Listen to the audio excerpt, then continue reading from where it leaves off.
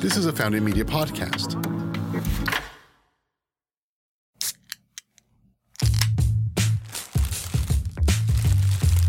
Hello, everybody, and welcome to another episode of Packing Taste. I'm your host, Axel Brave, and today we have Mason Eyre, the CEO of Kerbey Lane and High Note. I had an awesome conversation with Mason today, and we talked about his family starting Kerbey Lane, how it's still family-owned, and all the successes and techniques they've used over the course of 40 years to remain one of Austin's favorite comfort food locations. We then talked about his new venture, High Note, which has a different take than Kerbey Lane does. So if you haven't been, you should totally check it out. Anyways, let's just jump right in. And don't forget to listen all the way to the end to hear Mason's favorite late night story that happened in Kerbey Lane. Welcome everybody today on the latest episode of Packing Taste. Today we have Mason Eyre from Kerbey Lane and High Notes. I'm sure most of you guys, most of our listeners, at least from Austin, have their own stories of Kerbey Lane and how much they enjoy it. But yeah, welcome to the show. Thanks so much, Axel. It's great to be here. Yeah. Finally, I know we were going back and forth a little bit on when you can come, but I'm glad you're finally here, found the place, and excited to talk to you because, at least for me, Kerbey Lane has a lot of history for when I grew up here, a lot of stories that we can share once we're done here, but I'm sure you'll giggle and laugh at some of them. But I think where I'd like to start off today is how was it like growing up here in Austin around this kind of community, and kind of what were your hobbies? What did you do? And then how was it like having parents in the restaurant industry? Like 3 questions, but you can answer them. Yeah, there's a lot to unpack there. Well, I love Austin, first and foremost. You're not going to find me as one of those native Austinites that's going to bemoan the old Austin that no longer is here. I think that the fact that Austin has evolved into the city that it is a great thing. It's been a great thing for our business, and it's been a lot of fun to see the city grow. As a kid, I did normal kid stuff. Well, what at the time was normal kid stuff. I rode my bike. Yeah, what's normal kid stuff in Austin? Yeah, well, I mean, getting in trouble, building forts in Shoal Creek, and getting into poison ivy, and jumping in rivers. Yeah, all that kind of stuff. I mean, I think it was a normal urban childhood. And then I had the whole restaurant in the background, which I thought it was awesome. I got to have pancakes any night I wanted, which not a lot of kids got to do that. Being around Kerbey Lane my entire life has been a great thing. I have very fond memories of the original South Lamar location and the original Northwest location. It's been a really cool thing having that as part of my life. Yeah, and I guess did you when you would see your parents and they'd be working at the restaurant? Did you see them as the same as all adults, or were you like, these are kind of specific food people that are always around food, think food, or did they just seem like? Do you get what I'm saying? I do. Yeah. And I'm going to answer this in a way that's completely different than you're expecting. Okay. So, let's say I'm 10 years old. I look at my folks. They are running Kerbey Lane Cafe together. They also divorced when I was 2, effectively. They in all intents and purposes, they divorced when I was 2. And so when I was a 10-year-old kid, I'm looking at my folks and I'm thinking, well, sure, it's normal that mom and dad are no longer married and run a business together, because that was normal for me. Mm-hmm. It's only been as an adult that I've looked back and realized what an odd situation that was. I mean, it's an incredibly odd situation, but I'm also in a lot of ways thankful that the business was there, because if your livelihood depends on getting along with your ex-spouse, the person that you've had children with, it makes it a lot easier for those kids. Mm-hmm. They had to get along. They had to make it work, and it was a pretty interesting situation. I don't recommend it, but they made it happen. Yeah. And here we are today. Well, yeah, and do you think, like, I don't know, I have this conception of people who work in the restaurant industry, mainly like the back of house and management. They have very tough skin, and they're always willing to get the job done. Do you share that with me? Like, did you see your parents in that fashion? There was I've talked to my dad about this a lot. I was like, so what music from the 80s did you like? He's like, I don't really remember the 80s because I was working the entire time. And my mom, same thing. So my dad was he was the ops person. My mom was the numbers person. That worked. My dad was the visionary. My mom was the person that would ground it out. She'd grind out the accounting. And that's how it worked. And they worked a lot. And I am so thankful for it. Yeah. What was your favorite 80s music? That's a tough one. One band that just comes to mind. Well, God, it's hard not to like Journey, but I know that's tough. Yeah. We can edit that out. Don't worry. Yeah, we probably better edit that out. I'm gonna have to think about it. I will have a good answer by the end of this conversation. And we'll touch back on that. So, so your parents are running a restaurant. Was it always called Kirby Lane? Because didn't they work somewhere else first, and then they opened up Kirby Lane? Yeah. So this is I don't know how public this story is. Well, let's hear it. Yeah. So my mom moved to Texas from Minnesota. She was a musician, an artist, sort of doing what you would do as a 20-something in the 70s. She ended up marrying a guy named Kent Cole, and she and Kent started a restaurant which is now called Magnolia. She and Kent started, at the time it was called Omeletry West, but they were running this restaurant that has since become Magnolia. My father, what were they serving? It was breakfast, essentially. I mean, it's the same menu, essentially, that Magnolia has today. My dad, like most UT graduates with honors in government and history, did what you do, which is get a job as a line cook after college at Magnolia, which made total sense.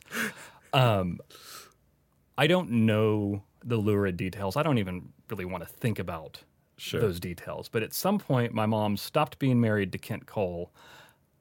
She and my father ran off and started Kirby Lane and had me.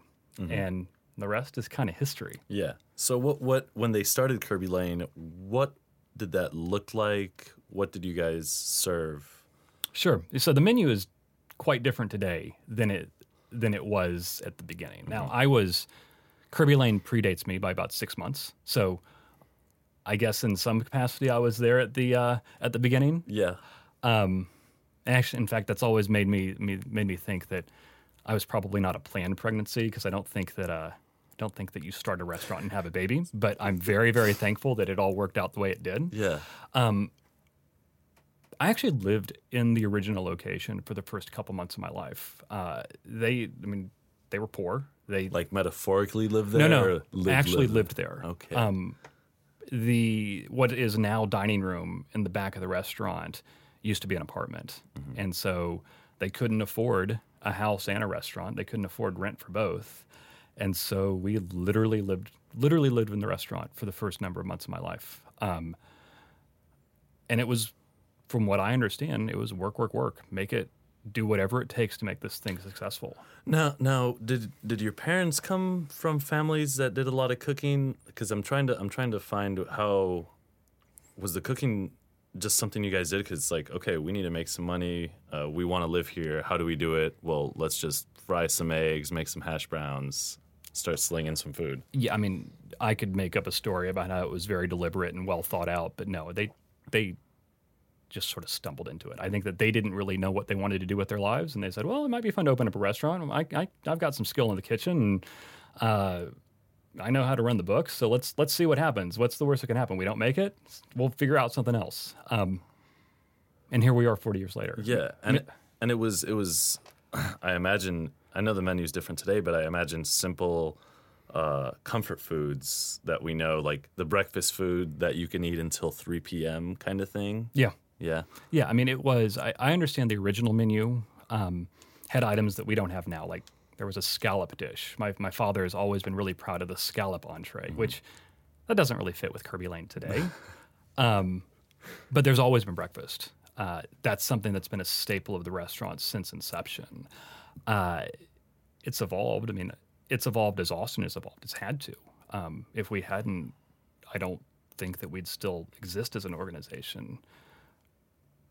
But it's just something that they kind of stumbled into. And the story that they tell is that in Austin, Texas in 1980, it was really difficult to find high-quality food at an affordable price. You could find high-quality food. You could go to Jeffrey's or Fonda San Miguel, and you could find food that was affordably priced. You could go to McDonald's or Burger King. But finding both of those things, just it wasn't there. It wasn't there, yeah. And so they were trying to fill that need. And that's really, I sort of said in jest earlier that they stumbled into it. That was the thing. That was the thought process. That's why they did it. Okay. And so you grew up around all this, then you decided to go study law, right? Yeah. And then came back. Now you're CEO. But what I'm curious about, and I think I read this somewhere, but what was your first position at Kirby Lane? Because I know I'm definitely sure your parents made you work when you were young and you were around, right? Well, yeah, I actually have a winnable child labor suit against them that I haven't brought, but Well, it's in your back pocket. yeah, if I you got ever it. need Yeah, Okay. yeah. So when I was 4 or 5 years old, I'm 6'4" now, but that's not always been the case. I used to be a little guy, and my original very first job at Kirby Lane was to go around with a putty knife and scrape gum off the bottom of tables. And I loved it. Like I felt like I was contributing to the family business. I took a ton of pride in having that job. And then through my teenage years and in high school, I bussed tables, I hosted, I waited tables. My favorite job in the restaurant was always cooking. That was always my favorite.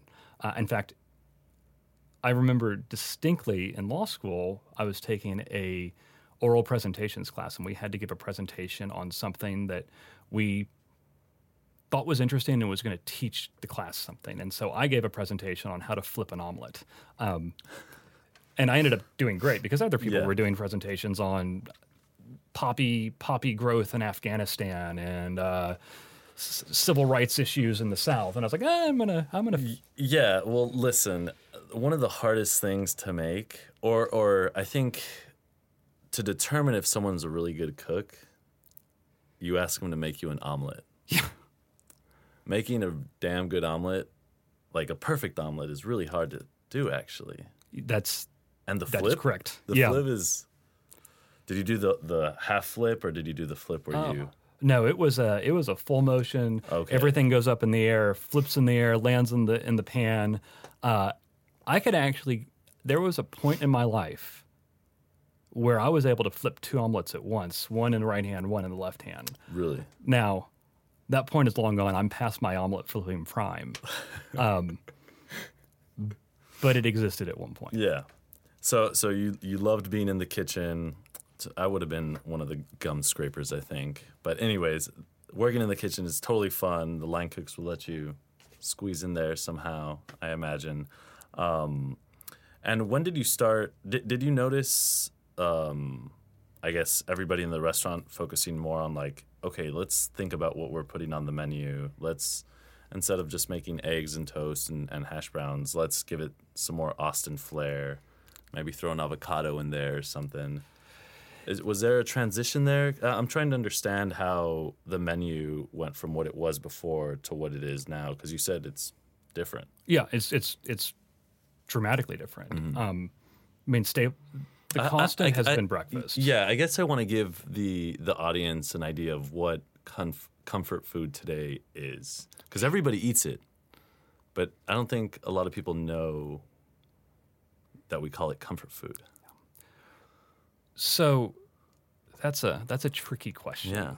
And Well, that's why I brought you in, because Yeah. I need an expert we're to figure it we're out. talking about the big philosophical issues. We're solving the big problems Yeah, today. exactly. Comfort food for me is anything that allows you to escape your day-to-day stresses. And if for you that is a bowl of queso or a stack of pancakes or a plate of sushi from Uchiko, or for me, comfort food is and probably always will be Matt's El Rancho. There is nothing that causes me to escape whatever else I have going on in my mind, in my life, like a Bob Armstrong dip and some fajitas at Matt's El Rancho. But to the question about Kirby Lane, breakfast has always been there. I think for people, breakfast is a personal thing. It's a habitual thing. David, Patricia, my mom and dad wanted to provide that for the Austin community. And I mean, there's guests that have been regulars for 40 years because it allows them to escape those worries.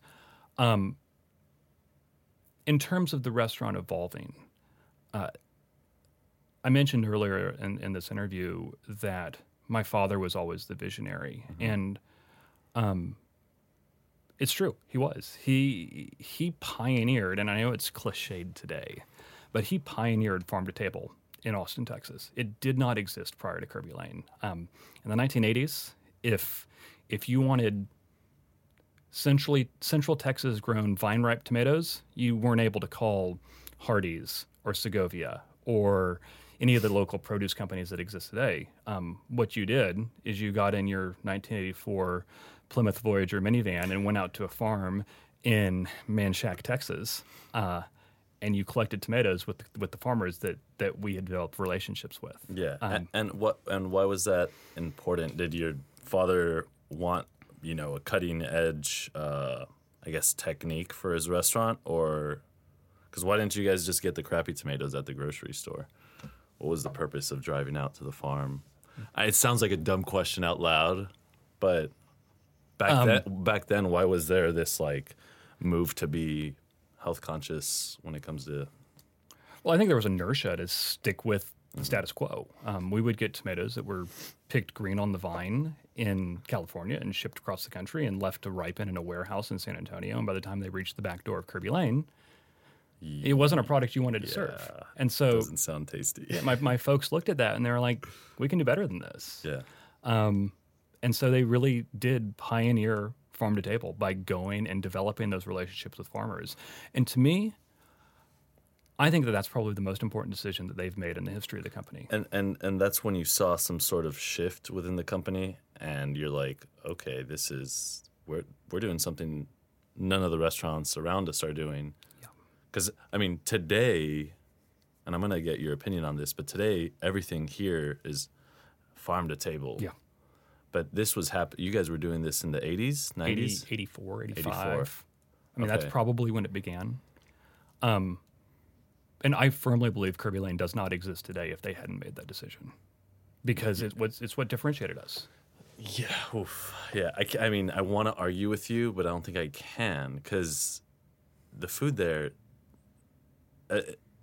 comfort food to me, when we were talking about comfort food, you said comfort food, it's to get rid of the stress. So it could be Uchiko, it can be Matt's, Ranchero, it can be, but what Kirby Lane is doing is what I think comfort food totally is. And your restaurants are always packed.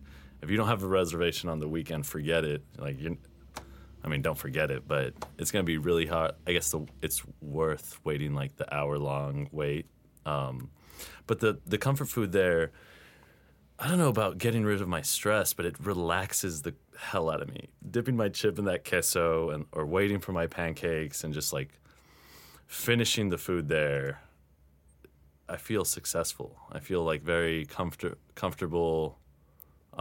Anyways, but I guess going back to the shift between going to farm to table, why weren't the other restaurants doing that? And when did you notice the Austin food scene gain more popularity in that? I don't know why other restaurants weren't doing that, but I suspect because it was hard. Like I said, there weren't produce companies back then the way they are today. The produce company was us and our minivan, and that's what it was. You're right that today, and if you're not a quote unquote farm to table restaurant in Austin, you're doing something wrong. And I think that shift probably took place in the early 2000s. I think that's really when momentum around the locavore movement gained steam here. And I mean, for us, it was a mixed feeling, because on the one hand, it was great to see these local vendors, these local farmers, purveyors get the business and the credit they deserve for producing the products that they produce. But on the other hand, it stopped being one of our big differentiators. So we had to come up with other differentiators. I'm thankful that we are where we are today in terms of Austin being a foodie city and being in a place where you can get great local products at a lot of different places. But you don't think you can have Kirby Lanes, because so there's 8 Kirby Lanes, or 9? There are 8. 8, Yes. and they're all in Austin. Correct. I mean, Round Rock and Round Westlake. Rock, yeah. 9 will open at the beginning of next year in San Marcos. Actually. Okay, so and I was gonna ask, because I think Kirby Lane could be successful in any of the cities in Texas, any of the metropolitan cities. Do you think so? Yep. Yeah. I think we are incredibly fortunate to live in a state where 4 of the 11 largest cities in the country exist. We don't have to go outside the state of Texas in order to grow the company.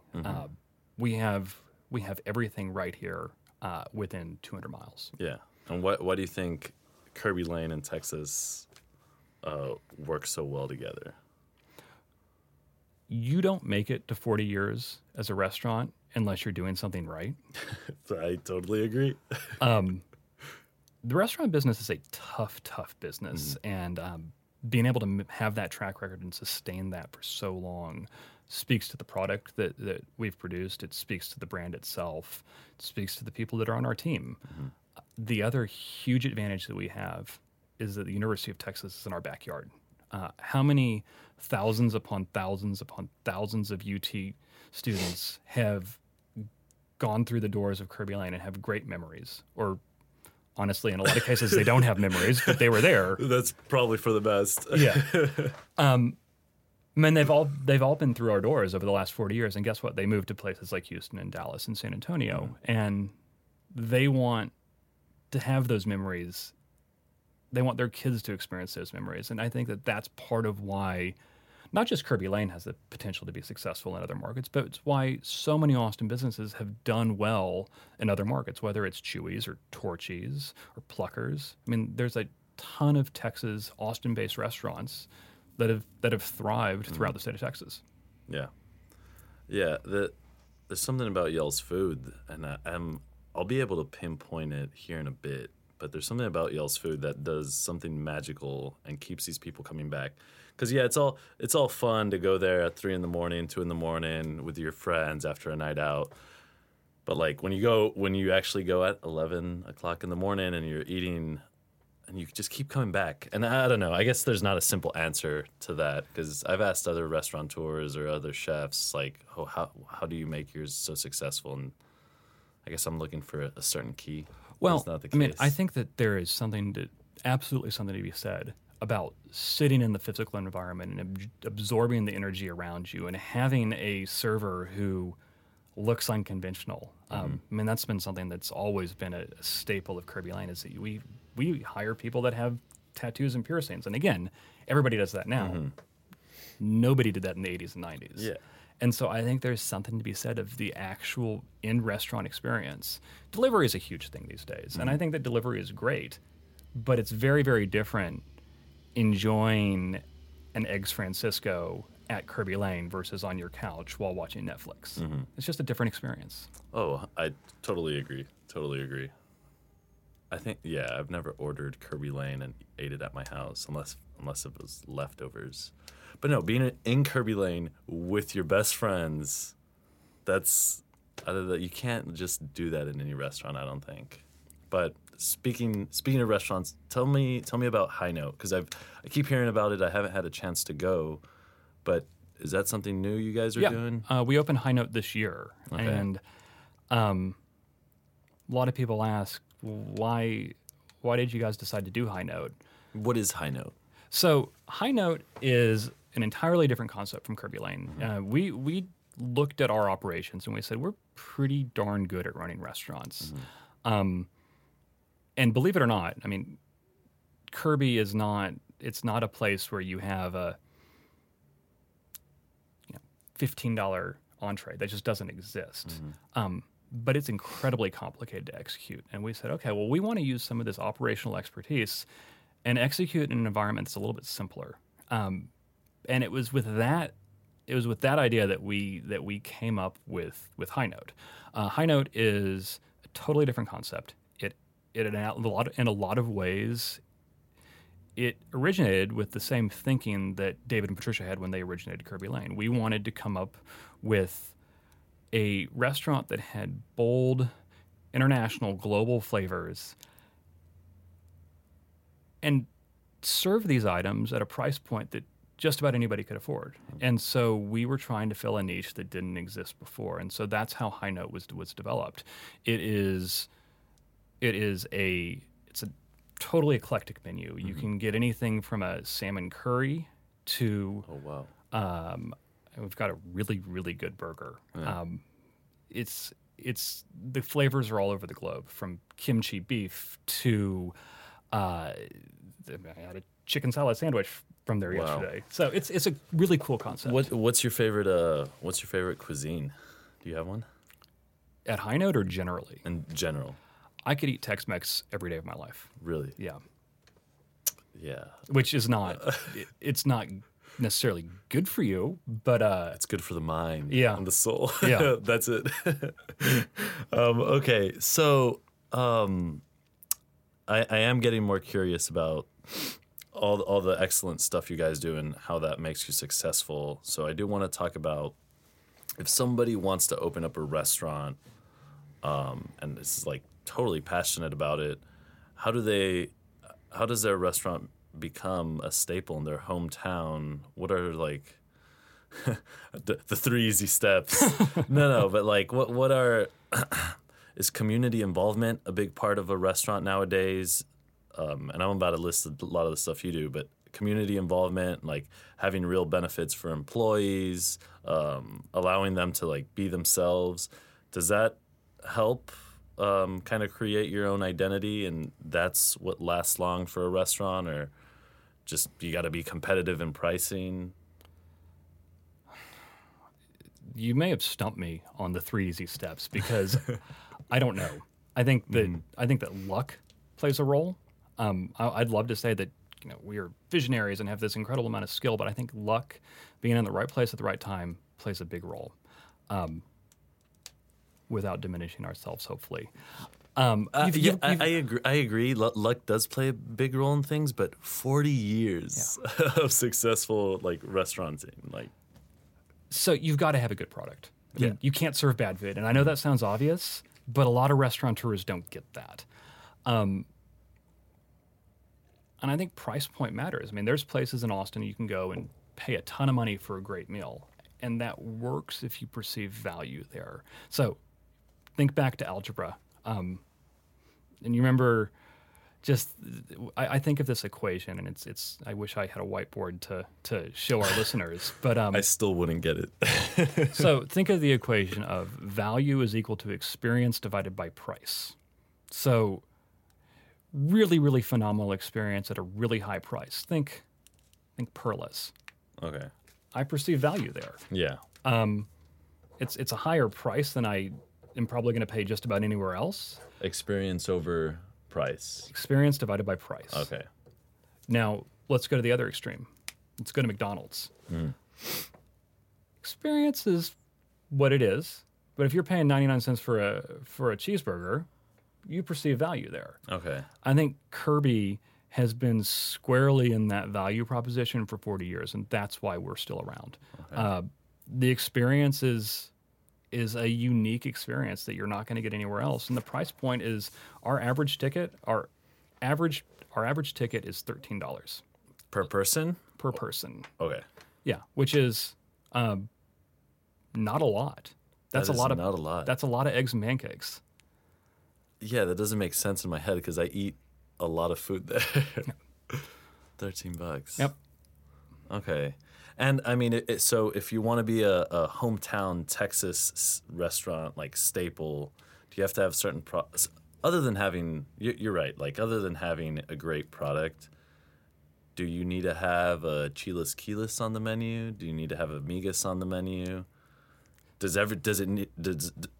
Honestly, does it need to be farm to table now, or people won't eat it? Like maybe here in Austin, but what about like Brenham, Texas, or Well, you've got to have avocado toast. You're not going to play to the millennials without Okay, avocado toast. okay. I'm just kidding. We don't even have avocado toast. I was gonna really ask you if there was an avocado toast. No, on there's your not. menu. There's. You guys can make it if somebody asks. Yes, but that's not something. We aren't going to go down the trendy road. Not a lot for of that. creativity there. Farm to table, I don't think it hurts. Mm-hmm.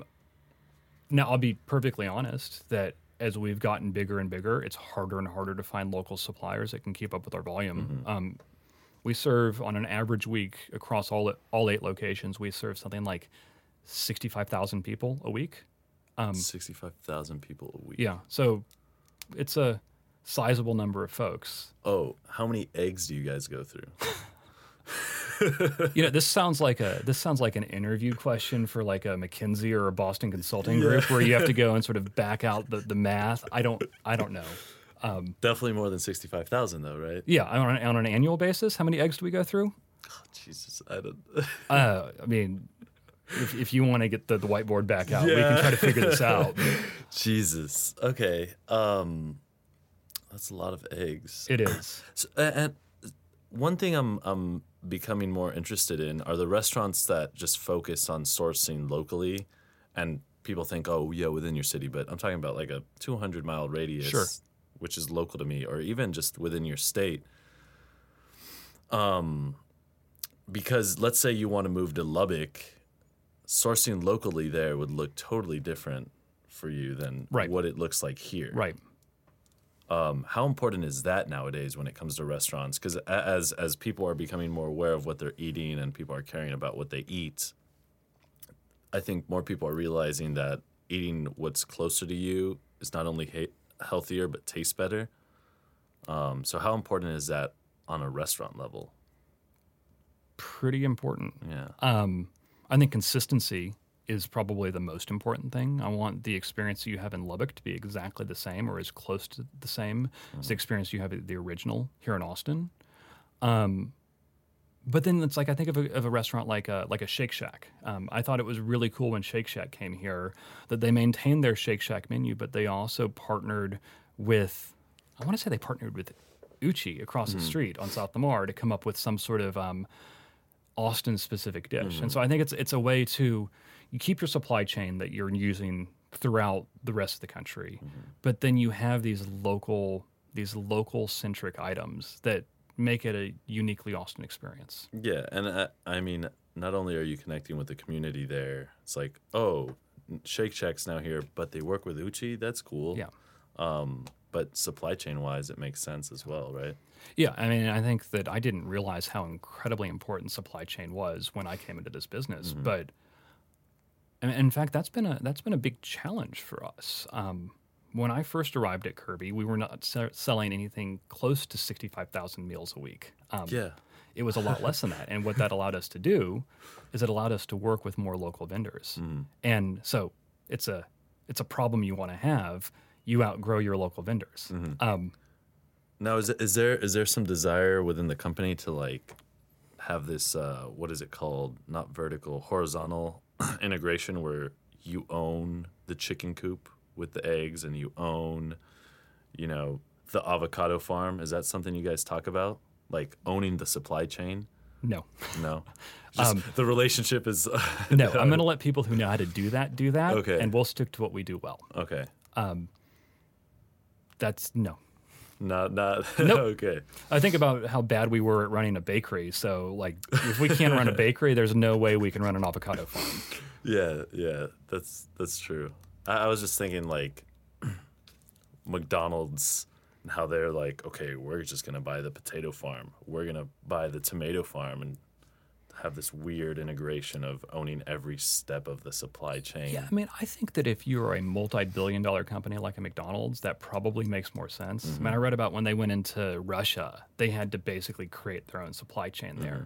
When you're a family business that doesn't really have at least current intentions of going outside the state of Texas, I don't think that makes sense for us.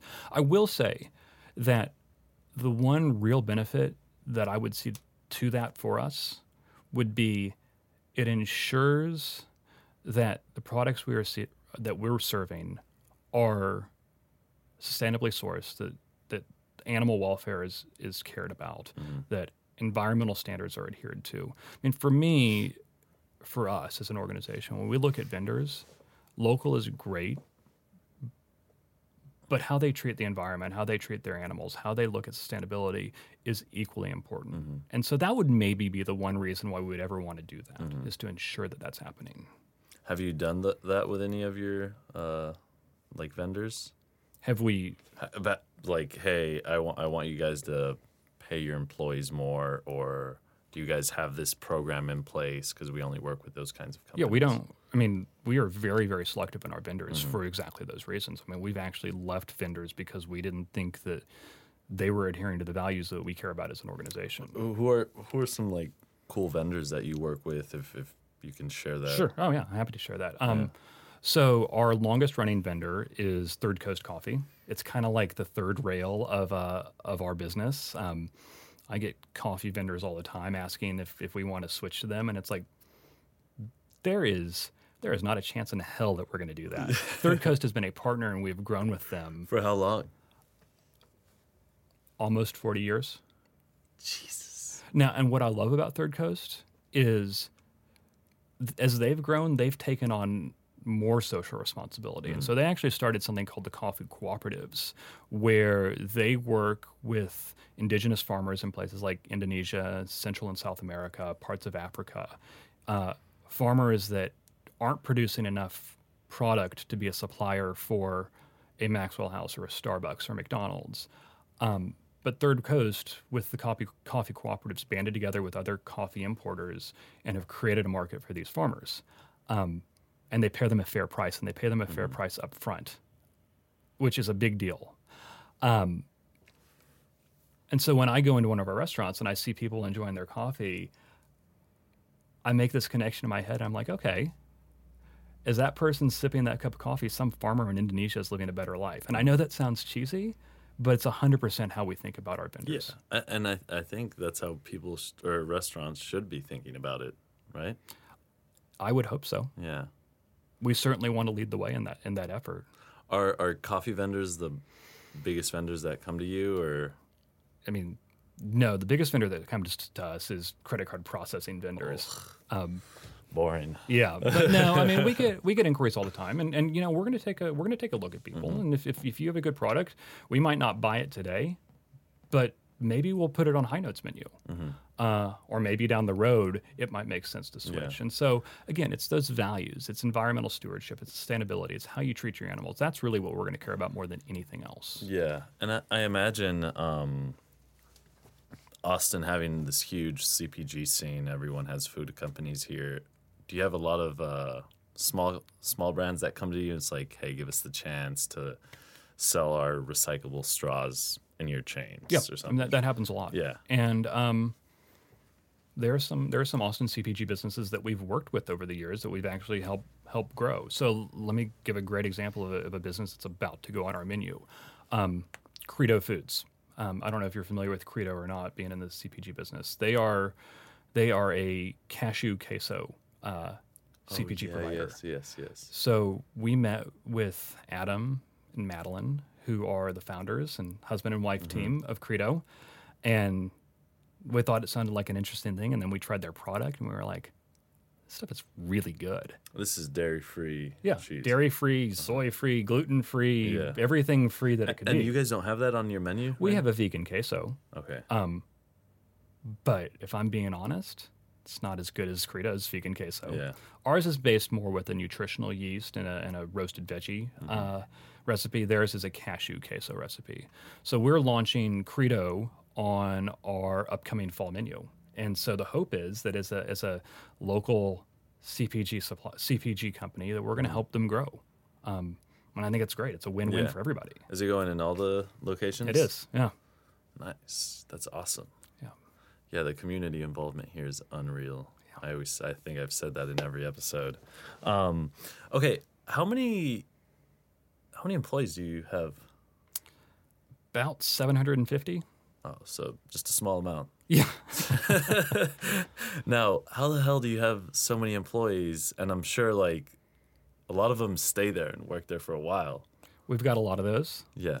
I will say that this is the most challenging jobs environment I've ever operated in. With the unemployment rate sub 3%, maybe sub 2% in Austin, and an explosion of restaurants, it is very, very difficult to hire and retain people. And it's not something that we've ever struggled with before. So this is a recent struggle? Last couple of years, yeah. I mean, for most of my tenure with Kirby Lane, our turnover rate, our annual turnover rate was sub 40%, which sounds high, but for the restaurant industry, that is absolutely a world-class number. Yeah. That's what I was thinking. That has changed in the last couple of years because there are so many restaurants. There's not enough people to staff those restaurants, and people will chase not just an extra dollar; they'll chase an extra nickel, and so it's been a challenge. Yeah. But so you guys are offering, what kind of benefits do you guys offer? Way more than most restaurants. Yeah. So we start with health insurance. Everybody's offered health insurance, depending on whether you're full time or part time. The plan changes, but it's a rich, generous plan. Same thing I'm on. We offer paid time off. I don't know if you remember. I want to say about a year ago there was a big paid sick leave debate in Austin City Council, where City Council passed a mandatory paid sick leave act, and it was an emotionally charged issue, and as a whole, the restaurant industry came out very, very strongly against it.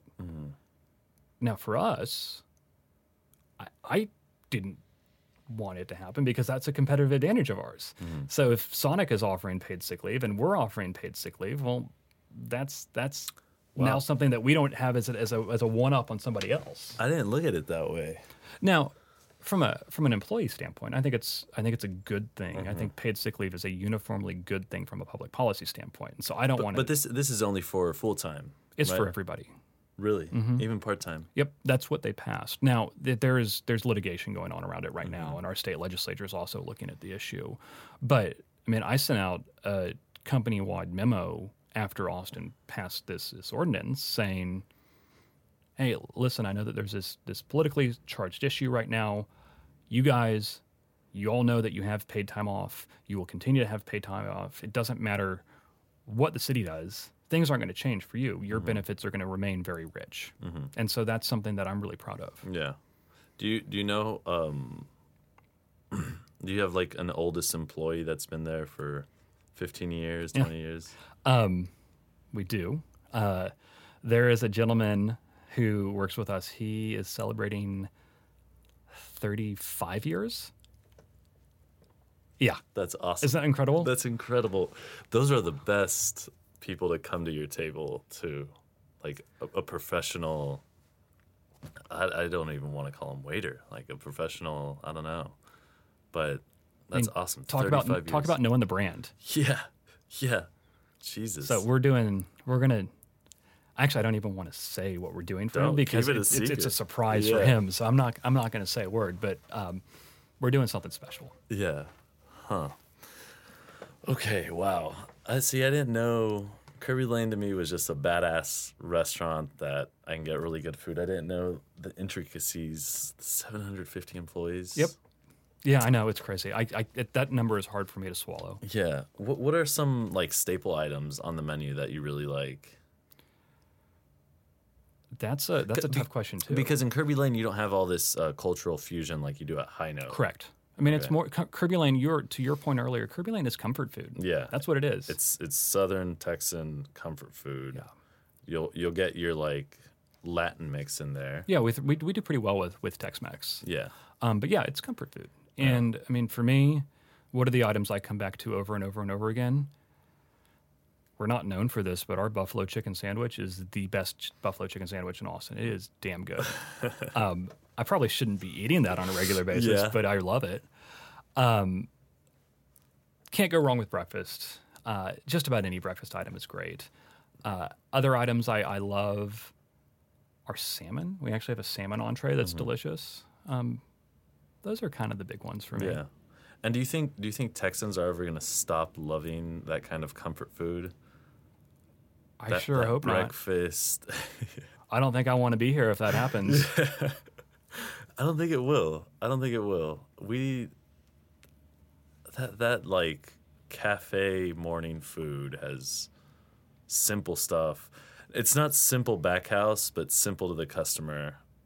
I don't think I've figured out yet why Texans have such a connection with that. I don't have the answer either. Yeah, but like I'm imagining a Kirby Lane in New York City, and I would just kill too. Like I don't think they have that kind of the big plated food that can just cure your stress or your hangover or a lot of other things. Yeah, you're stressing me out, making me think about trying to operate in New York. Well, I think we're gonna have to leave it at that. I guess. Do you have? Have you ever walked into work one day, like into one of the restaurants, and the manager was like, "Hey, I got to tell you what happened last night." What? Before we end the show, tell me one funny story. Well, I promised you first favorite 80s band, and I thought about that, and it's New Order. New Order, Joy Division. Yes. So that's I wanted to make sure I after saying Way Journey, better than Journey. although Journey's a lot of fun. Fun, yes. So that's the first answer. There's a lot of stuff that I can't say on air that happens, especially at late night, and so I'm gonna go with one of my favorite Kirby Lane Cafe stories, and this is the old South Lamar location where Gordo's currently is. There was just this crazy random late night where first a woman got locked in the women's room in the women's restroom because apparently the lock failed, and so she's stuck in there, which tells you why we left that building, among other reasons. So that's happening. Meanwhile, there are these Aussies in town, and they were having a good time. They'd had a good time before they got there. They continued to have a good time while there, and they picked up all of the ketchup bottles and started going through the restaurant and dumping ketchup on everybody. So this guy, Scott Cantu, who's actually a general manager with us now, was like a brand new baby manager at the time, and he's trying to get this woman out of the restroom while these Aussies are wreaking havoc throughout the restaurant. And it's like, yeah, that's a normal Thursday night at Kirby Lane. Yes. Yes, it is. Those damn Aussies everywhere. That's hilarious. Well, hey, Mason, I'm really glad you got to come on the show. I've been a huge fan of Kirby Lane, and I don't have a friend that hasn't been to Kirby Lane. So for you guys listening, if you haven't been there, which I'm pretty sure you all have, go out to Kirby Lane, order some queso, get a little comfortable, and just go there and understand that you're eating quality food and being taken care of by quality people. And yeah, that's it. Thank you again, Mason. I Thanks appreciate so much. it. A lot of fun. Yeah.